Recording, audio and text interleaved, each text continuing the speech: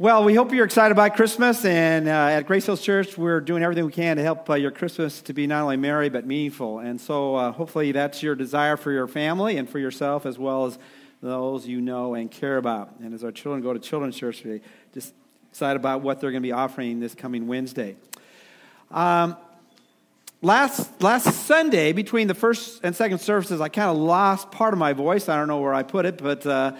And so I'm still struggling a little bit. I don't think necessarily I'm sick, but it's still a little bit weaker than normal. I did bring up some water this time, and I was thinking, most times I don't bring up water, and there's a reason for that, because I always think that if the preacher gets a little dry, he shouldn't be able to have a chance to wet his whistle when you're all out there suffering because of what he's saying.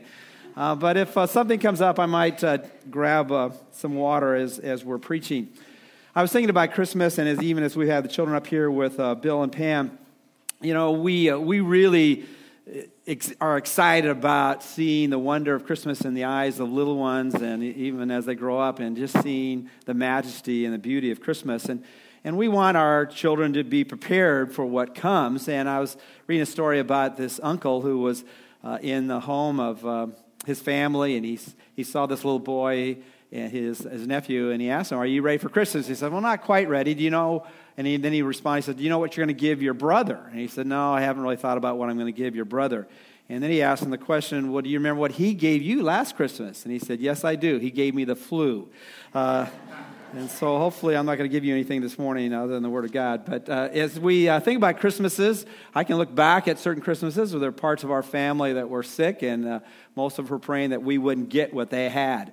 But this Christmas, we have so much to offer because we really know what the meaning of Christmas is. And so often we can get caught up in things that are fun, but not necessarily that which is at the heart of what Christmas is all about.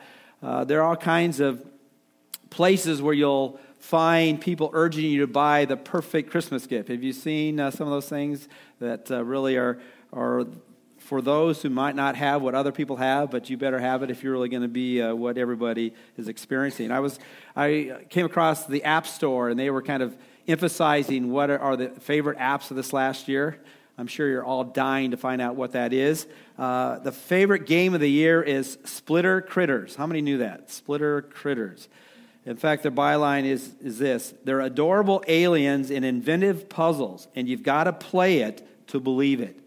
This is a place of faith, so if you really want to not only just believe what you have heard, but you can go put that app down in your little phone. Oh, by the way, we've been emphasizing Advent with Advent readings. Hopefully you've picked one up. But if you are kind of a tech person and want it on your phone, you can actually get this on your phone. App Store, Solid Joys. John Piper, whom we're using the readings this year, you can get that, and you can get it on your phone to look at. But there's another app of the year that I thought I'd share. There's all kinds of apps that they were trying to push, but there's an app called Calm. Anybody aware of that one? Man, you guys just aren't in the in crowd. What can I say? You can download an app, and what's interesting about the app for Calm, it really, I was going to download it, but then I didn't. But anyway, it says take a break in your day. My guess is it's a app in which it will show you just soothing pictures, I don't know, oceans or mountains or whatever it might be. Take a break in your day and find yourself in a simple moment, wherever you are, any time of your day, and you can be calm. In many ways, as you think about what is emphasized during Christmas, it's really kind of a mirror of what the Christmas story promises to us. It promises to us that if you really experience Christmas, you'll have that peace, which is to be for all the people, and the joy that will carry you for every moment of every day. Now, there's some things that God has created that He wants us to enjoy and experience peace as we enjoy the beauty of the surroundings. But I want to say to you all that, and I think we're preaching to most of you who understand this, that if you're really going to have a Merry Christmas and a meaningful Christmas, it's all about really knowing deeply the Christ of Christmas. It's really knowing who Jesus is and what it's all about. And there's a lot of ways to try to make sure that happens, because it won't necessarily happen by accident, because we get busy, there's so many things we do, and so all of a sudden Christmas is here, and we've spent a lot of time baking. Well, I haven't been baking, but my wife's been baking, and decorating. I haven't been decorating, but my wife's been decorating. But, all those kind of things where we make sure the Christmas season we're prepared for. And what we try to do at Grace Hills Church, particularly this year, and we've done it in past years as well, we try and do some things, give you some handles of how to make that happen. And a few years ago, we began the discipline of celebrating Advent. Now, I just want to share with you, I've talked to many of you who said, well, I never used to do that. Advent wasn't part of my Christmas season. And really, it wasn't part of mine for probably, I don't want to say how old I am, but probably 40 years. And probably 40 of my years, we didn't celebrate Advent. And it wasn't because we thought it was wrong. We just didn't talk about it. We just didn't do it. But then I came across some people who did celebrate that, and I thought that was a meaningful way to kind of lead you up to not just thinking about Christmas on Christmas Day or Christmas Eve, but throughout the season. And so what I want to do this morning and do a couple things as we've experienced Advent through the Advent candle celebration this morning. But I want to talk about what is Advent. We're going to talk about this morning the truth about Advent, and we've been talking about the truth throughout the Gospel of Luke. We're going to talk about what it is, and then we're going to kind of emphasize a certain theme and then kind of break it down in terms of what we ought to think about at Christmas, or what is essential to think about at Christmas. First of all, what is Advent? The word actually comes from a Latin word, adventus, which means coming or arrival. And it was really begun, in fact, actually they can't trace it back too definitively in church history. Some say it began around 480 years after the birth of Christ, and then others say, well, no, it really came back to the 12 apostles, and someone want to trace it right to Peter. And the reality is we don't know when that discipline or that approach to celebrating Christmas in this way began, but it became part of what a lot of Christians did to set aside 25 days or so, 4 Sundays before Christmas, and really lead people into thinking more deeply and meaningfully about what Christmas is all about.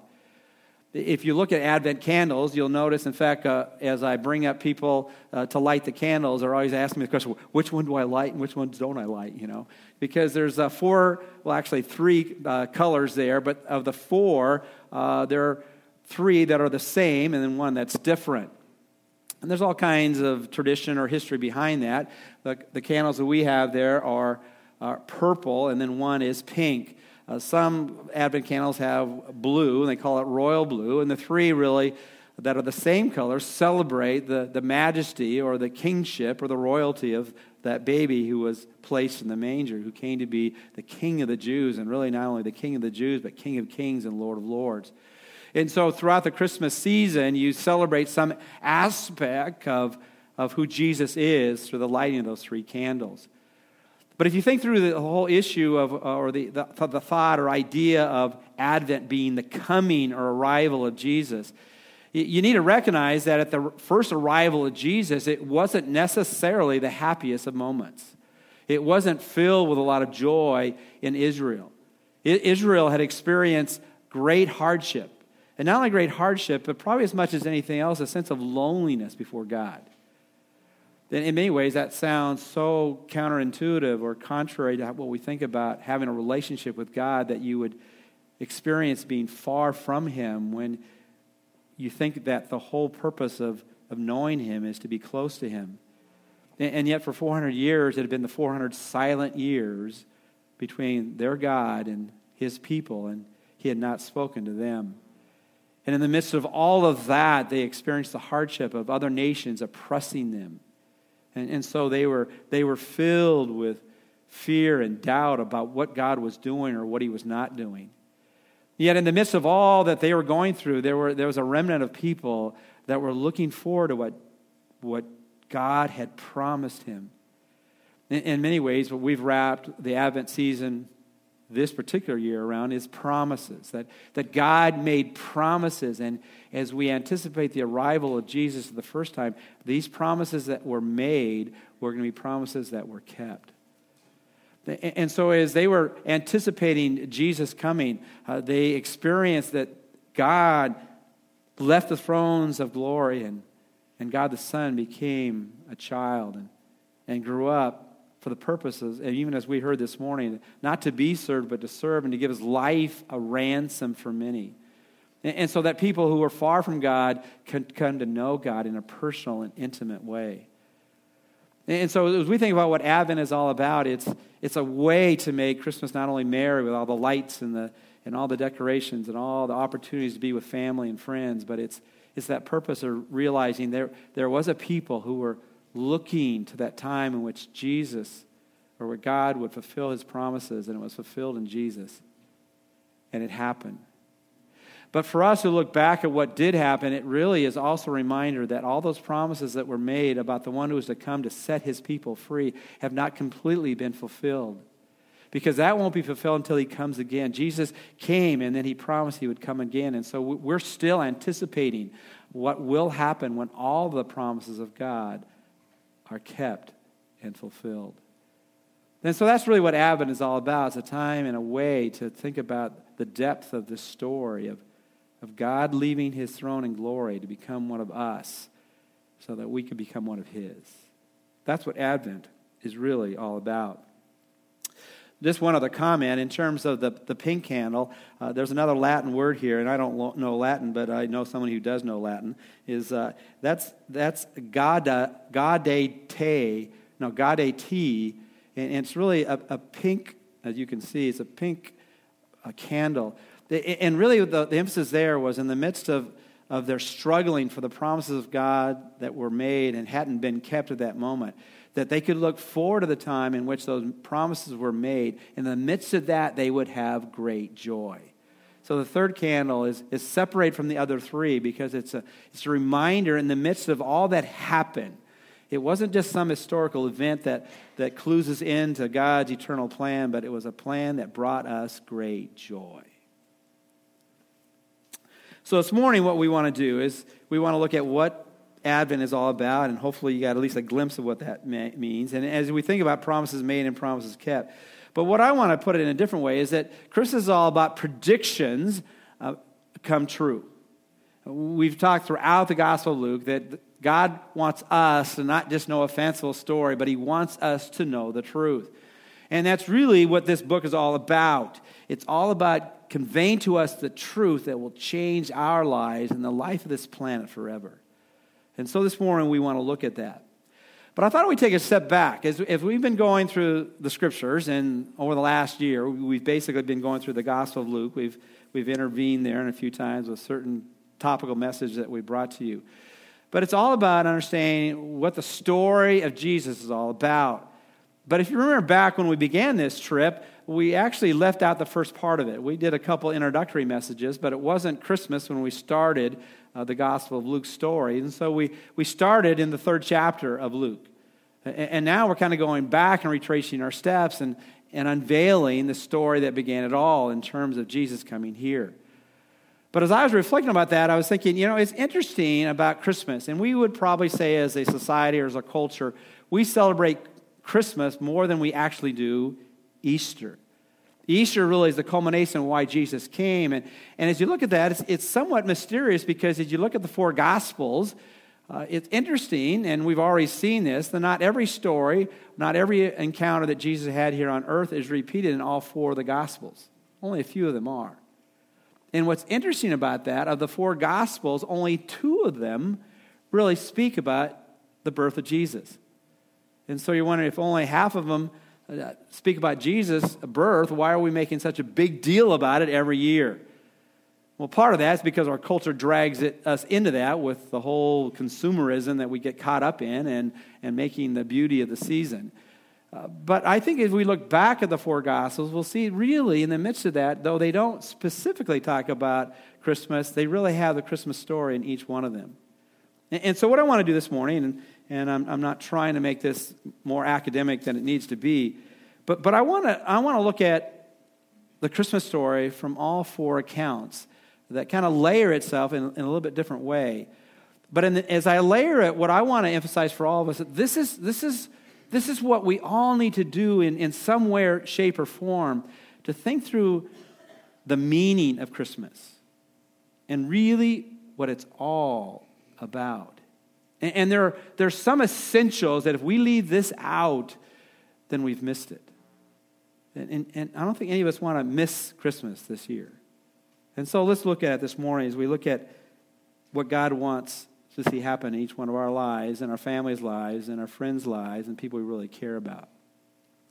But in case in the midst of our simple look at the 4 accounts of the life of Jesus in a simple way that's mirrored in the Gospel of Luke, I want to give you my conclusion to begin with. In case you're already kind of drifting a little bit, let me tell you what the point this morning is. What Christmas ought to result in our lives is that we come and we adore him. We come and we see him as he really is. We see Jesus and we want to bow down and stand up and raise our hands and surrender to the one who came as a child in the manger but did not stay in the cradle but went to the cross so that we could celebrate life forever. And we're going to sing that later on in our worship today. Oh, come, let us adore him. And if you've looked at the Advent readings and you've gone through them, that really was the push for us to have you read through the account of the life of Jesus as he came here on earth, is that because of thinking more deeply about Jesus, you are left with just a sense of awe and reverence to the one we are called to adore him. Not just when we sing a carol on Christmas, but every moment of every day we remember who he is. Well, let's look at this morning. What is true about Advent? And Advent is summarized in 4 different ways of looking at the story of Jesus, particularly at his birth. But let's begin this way. What is true? First of all, it is true that one came to prepare the way for Jesus. Look at you. I don't have your verses written out in your outline this morning, but if you have your Bibles, turn to the New Testament, and we're going to look at just 4 books, Matthew, Mark, Luke, and John, and look at some parallel passages that really unveils this story. Luke chapter 1, verse 16, 17 says this. And he will turn, speaking of John the Baptist, many of the sons of Israel back to the Lord their God. It is he who will go as a forerunner before him in the spirit and power of Elijah, to turn the hearts of the fathers back to the children, and the disobedient to the attitude of the righteous, so as to make a people prepared for the Lord. And then just flip over, if you have your Bibles open, to Mark, which is the one right before the Gospel of Luke. In Mark chapter 1, interesting enough, this is where Mark starts his account of the life of Jesus. Mark chapter 1, beginning verses 1 and 2.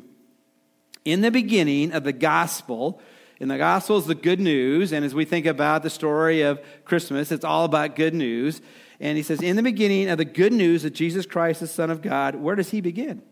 He begins this way. As it is written in Isaiah the prophet, behold, I send my messenger ahead of you who will prepare your way.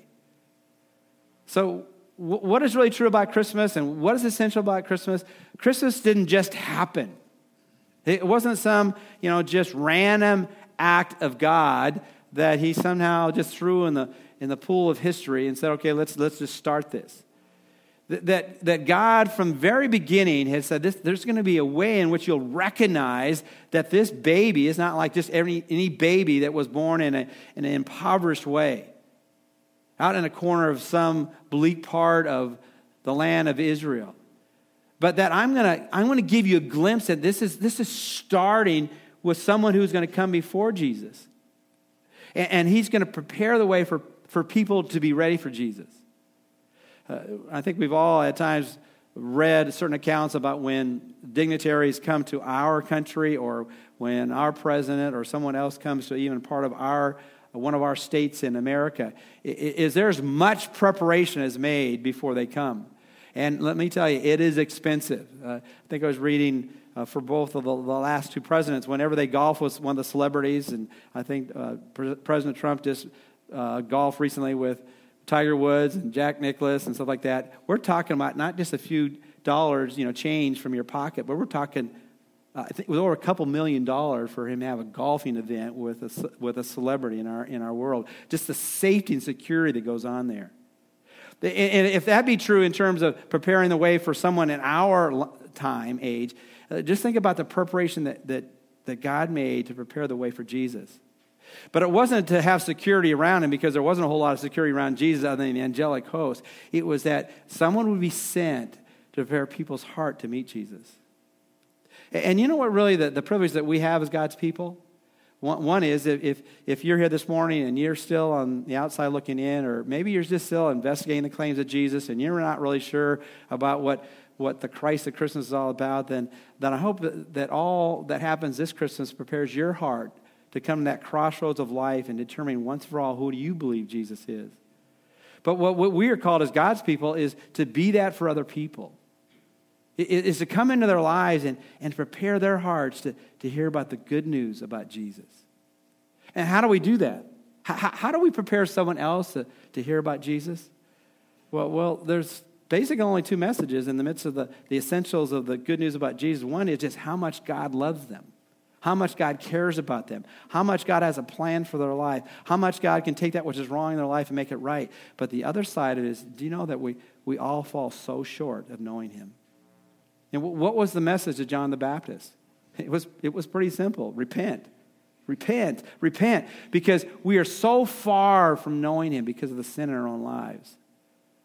And so easy for us to identify the sin in other people's lives, but really what we need to prepare other people to recognize, it's not so much about pointing your fingers at other people, but take a close look at your own heart. Do you realize that no matter how good you think you are compared to somebody else, as you think about coming before a holy God, you fall so short. And yet the good news is, in the midst of all that we fall so short of, he draws us to himself if we will, by faith, respond to his message. Who is it in your life that you can walk into? Share about God's love and grace and mercy that you've experienced. And then share the necessity of them to consider that they need to make that step as well. I was thinking about, I was playing pickleball with some people this week, and this person I was playing with after the game was over was saying, well, I didn't really try that hard. I was too tired. I wasn't really thinking about the game. They got killed by our team, and I said, "Oh, I'm so sorry that you didn't play hard when we beat And then realized what they had done. They say, "Well, and so I never get like this, but I kept pushing it. Oh, I'm so sorry. And it went on and on and on and on and on, as I sometimes do. And they said, "Well, you stop. You're making me feel so guilty." And I said, "Well, that's what I do for a living." What do you mean by it? Well, I'm a professional. I said, well, what do you mean? Well, I'm a pastor. Oh, I get it. We're not talking about putting people on a guilt trip, but we're bringing the point of people understanding that they fall short, and there's only one hope, and that's Jesus.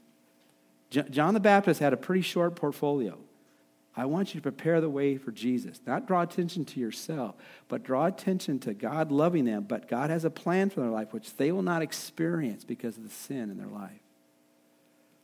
What is true about Christmas? What is true about the Advent season? What is true about anticipating what was to come? It was true then, it's true now, is that we need to realize that God came by sending John to prepare the way, and we need to ask ourselves the question, are we preparing the way for others?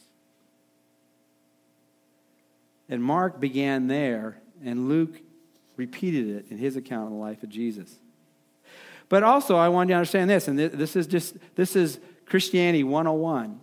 It is true not only Christmas is all about one came to prepare the way for Jesus, it is also true that Jesus really is God, the Savior. And this is where people miss up, of course. They think Jesus is a great moral teacher, that he might have been a prophet, that he might have been a religious leader, that he might have been a person that did good things, maybe even the miraculous things, but he was a special person, but that's it. Well, we need to understand that the message in the Scriptures concerning who Jesus is, he's so much more than that. He really is God. Let me just read from the account in Luke, and then we'll go back and we'll look at the other gospel that begins actually pre-Christmas, but really it's all about the Christmas story. In Luke chapter 1, verse 45 through 47, we have these words. And blessed is she who believed that there would be a fulfillment of what had been spoken to her by the Lord. And that's why Advent is all about promises made and then promises kept, predictions given, and then they came true. And Mary said, my soul exalts the Lord. She came to adore him. And my spirit has rejoiced in God, my Savior. Even when we make mention that Jesus is my Savior, it is a statement that he has to be God. Only God can forgive us of our sin. Only God can rescue us from where we are to where we need to be. But look at what John does in his account concerning Christmas. And just like Mark kind of begins in a strange way, begins with the forerunner preparing the way, and we are to follow that example, prepare the way. He begins in the very beginning. In John 1:1 it says this, in the beginning was the Word, and the Word was with God, and the Word was God. He was in the beginning with God. All things came into being through him, and apart from him nothing came into being that has come into being. In him was life, and the light was the light of men. The light shines in the darkness, and the darkness did not comprehend it. I remember the first time I read this, I had read it before, but I didn't understand it. And sometimes you read things and you don't even think about whether you're understanding what you're reading. Anybody there? You know, you read it and go, okay, it's the Bible, so it's probably good for me whether I understand it or not. But I remember the first time I was in a situation where I had to read this section and then someone told you, and then you got to explain it afterwards. I go, oh, well, I can do that. And I go, I have no idea. Who's the word here? That doesn't make sense. And then I read just a little bit further in John chapter 1, verses 12 through 14, it then identifies who the Word is. Verse 12 says this. I will start at verse 9. There was a true light which coming into the world enlightens every man. He was in the world, and the world was made through him, and the world did not know him. Who's the him here? He came in his own, and those who were his own did not receive him. But as many as received him, to them he gave the right to become children of God, even to those who believe in his name. I'm thinking, who is this him that if you believe in him, you can have life? And then it goes on in verse 13, it says this, who were born not of blood, nor the will of the flesh, nor the will of man, but of God. So this is a supernatural thing. This is not just something you can do on your own. But again, who is the him and who is the word? And then verse 14 says this, and the word became what? Flesh. And dwelled among us, and we saw his glory. Glory is the only begotten from the Father, full of grace and truth. What is true about this little baby in the manger? He's the Word. He's the Word of God, the Word who was with God, but the Word who is God. Then who is the Word? It's the Word become flesh. It's the Greek word logos, which has the whole idea of He is the one who really explains and is everything. And so what we have here in terms of the Christmas story is one to recognize it began not some happenstance way, but God had outlined a whole way for it to happen. And it began with someone preparing the way. And I dare say every one of us here who have come to faith in Jesus Christ, there have been significant people in our lives who led us to the point of believing in Jesus. Maybe it was a family member. Maybe it was a friend. Maybe it was a Sunday school teacher. Maybe it was someone at work. Maybe it was someone just living the life, and we just could not explain how they lived that life because they were different than everybody else, and they drew us to find out the answer, and they explained very simply the answer was Jesus. And that goes right back to the story of Christmas in which John came to prepare the hearts of people who are receptive to turn from that which keeps them from Jesus and come to know Jesus, which was their sin. The things that they knew, even on their own standards, fell short of a holy standard. And then as they came to that point and they heard about Jesus, they began to realize, are you really? I remember in a Bible study I was teaching, actually in college, and it was kind of an investigative Bible study, and there were people in the group, and they had never opened a Bible in their life.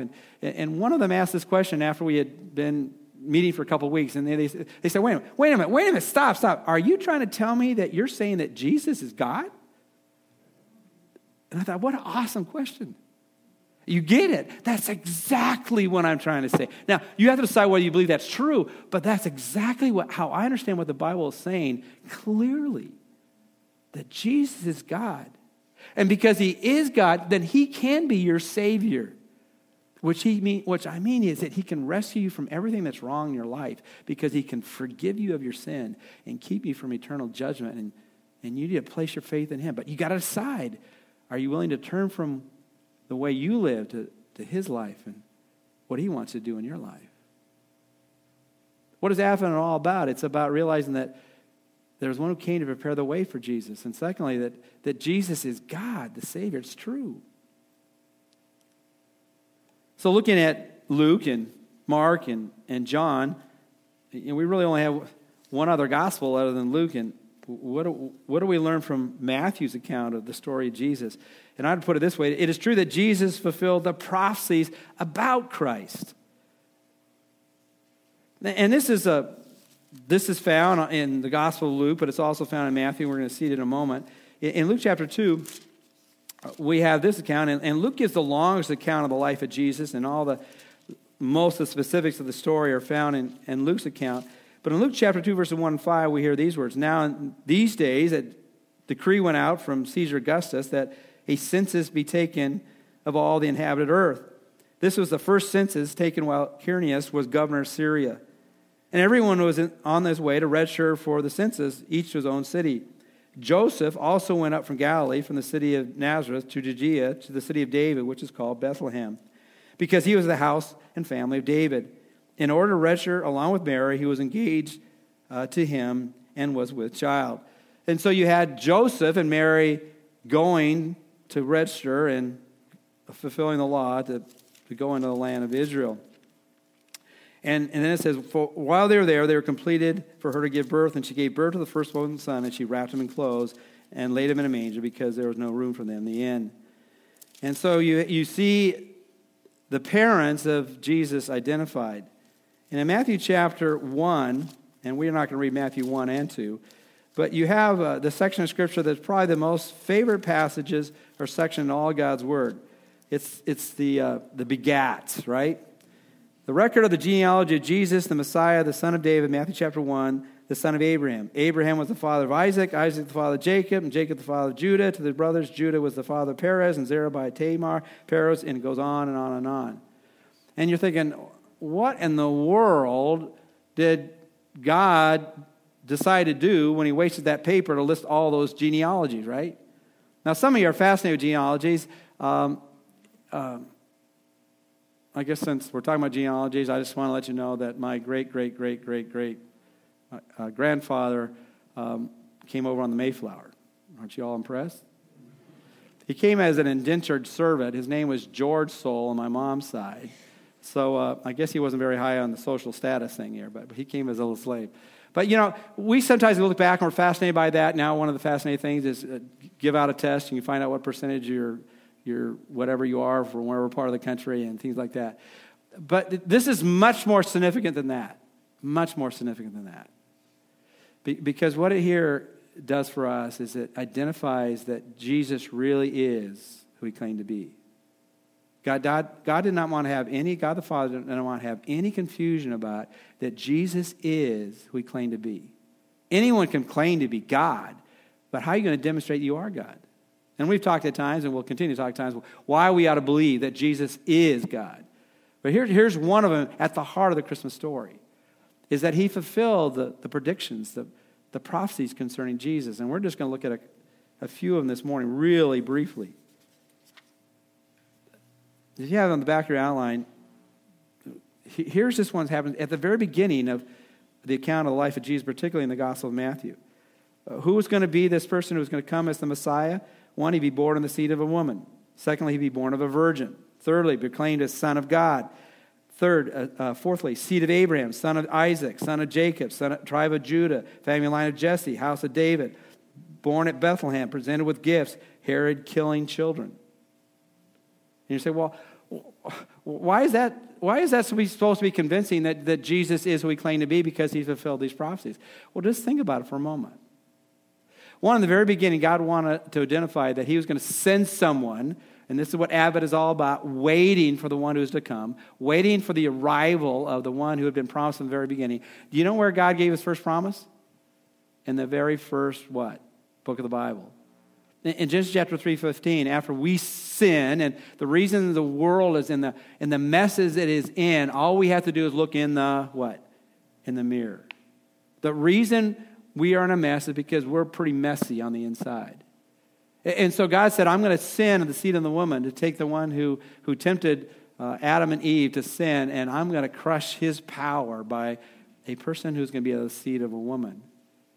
which is somewhat unique because really every other man who's ever been born on this earth was born of the seed of a man, but this was born of the seed of a woman. Secondly, I want to let you know, and you can believe it or not, but I want you to identify this is going to be a birth unlike any other birth. And I guess if God were to enter this world, he would probably come away like no one else came. Would we agree with that? I think that would be pretty significant for God to lead us to faith.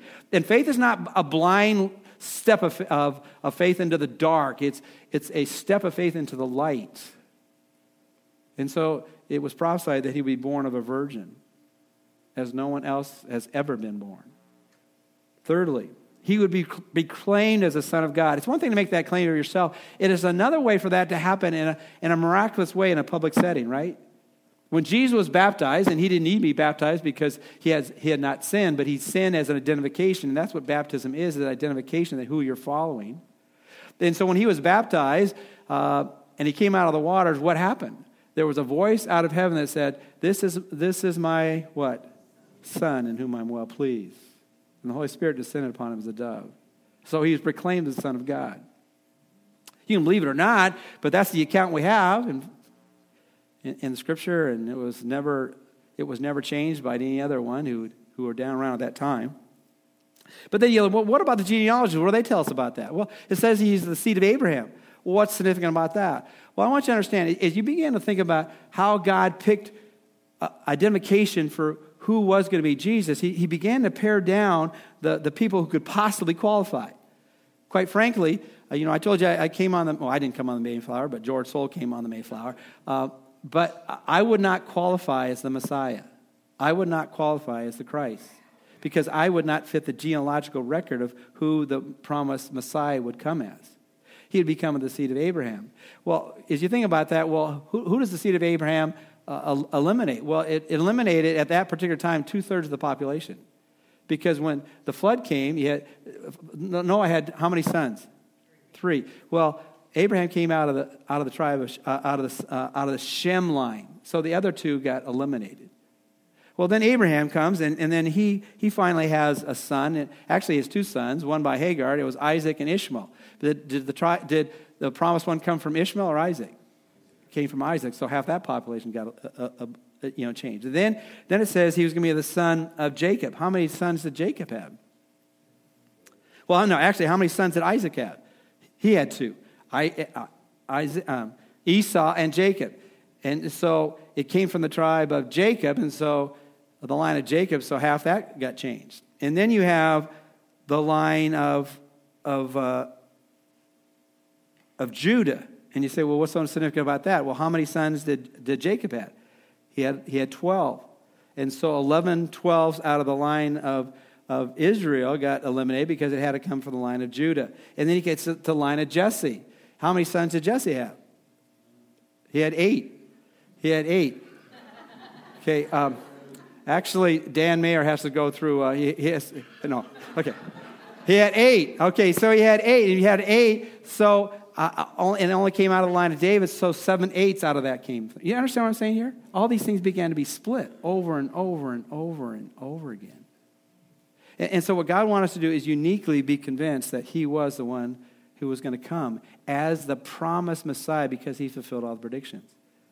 And then if you look at all the places in the entire world that the Messiah was going to come to be born at, it identified it was going to be Bethlehem. And so if somehow you weren't born in Bethlehem, I just want to alert you to the fact that you don't qualify either. And by the way, if at your birth, or at least within 2 years of your birth, you didn't get surrounded by gifts from afar, sorry, you don't qualify either. And then, just in case you're wondering, if somehow someone wanted to make sure you did not survive, that all the male children 2 years and older weren't slaughtered, then I'm sorry, you don't qualify either. And so as you think about this, and there have been people who've tried to put some probability things to the prophecies concerning Jesus. There are at least 60 major. Some say there's over 300. And if you just take 8, this is more kind of looking at the prophecies related to the resurrection of Christ and the crucifixion of Christ. But Peter Stoner a number of years ago said, well, if you take the prophecies, just 8 of the prophecies, not all 60, and try to develop a probability of whether these things actually happen, the likelihood of this happening this with these prophecies, is 1 to 10 to the 17th power. Now, what is 1 to 10 to the 17th power? It's taking the state of Texas and filling it with silver dollars 2 feet deep, marking one of them with an X, bulldozing all the silver dollars throughout the state of Texas, and taking a man, blindfolding him on his first pick. He picked the one with the X on it. Now, this might not be convincing to you, but this allows me or causes me to think a little bit. Maybe this is not some fanciful story. Maybe this is not something that preachers talk about. Maybe this is actually true. And really, as I've been asking myself the question, hopefully you're the question, as you think about what Christmas is all about, number one, the very first Christmas, there came someone to prepare the way. And the question for me, am I preparing the way for others? And as I'm thinking about who Jesus is, he really is the God. He is the Christ. And my question for me, do I really believe this? And then as I begin to doubt about whether what I believe is actually really true, and I think about the reasons to believe, I ask myself the question, am I convinced? Am I convinced this is actually true?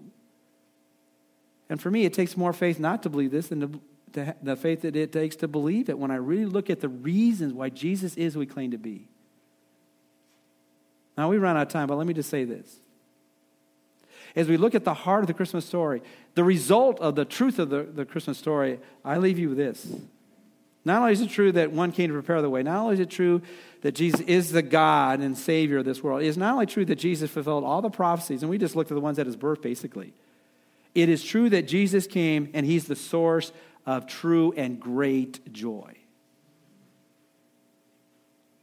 For behold, an angel came and said to them, I bring you good news of great joy, which shall be for all the people. Why? For today in the city of David there's been born for you a what? Savior, who is Christ, the Messiah, the Lord. I want to submit to you and to myself as well. Really, if I'm going to have a merry and meaningful Christmas, I've got to get back to the source. What is the true joy? Where is my joy coming from? We all can look at Christmas's past and anticipate Christmas' future, and there's going to be some gaps in some of the things we would like to see happen at Christmas.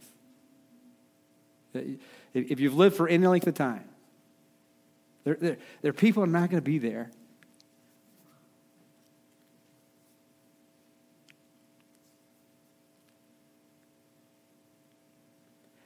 And there's a grief and sorrow. But in the midst of that, where is the source of joy for Christmas? Is it living in a perfect world now? Is it the absence of any heartache or pain? Is it having no reason for sorrow? Or is it that as they waited for Jesus to come the first time, we had the opportunity to wait for him to come again? And whether we're here when it happens or whether we're with him and coming with him, this is the source of true joy. Knowing the Christ of Christmas. So I want to conclude where I try to begin. What's the so what of Christmas? What's the so what of the Advent? The truth about trying to think through Christmas and make it meaningful as well as merry. It should conclude with this. We come to adore him. And the reason we can adore him, not in some sentimental way, but the reason we can really reverence him and honor him and glorify him and submit to him and surrender him and give him our lives fully and completely, not because we live in a perfect world, but we know one who is perfect, who came not only to clean up the mess in our lives, but to give us joy. And the word in the original language for joy for great is mega. It's mega joy.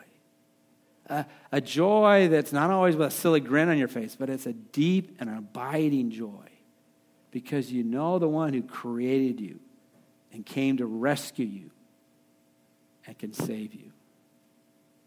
Let's pray together. Well, I pray that we might be a people that really deeply know you.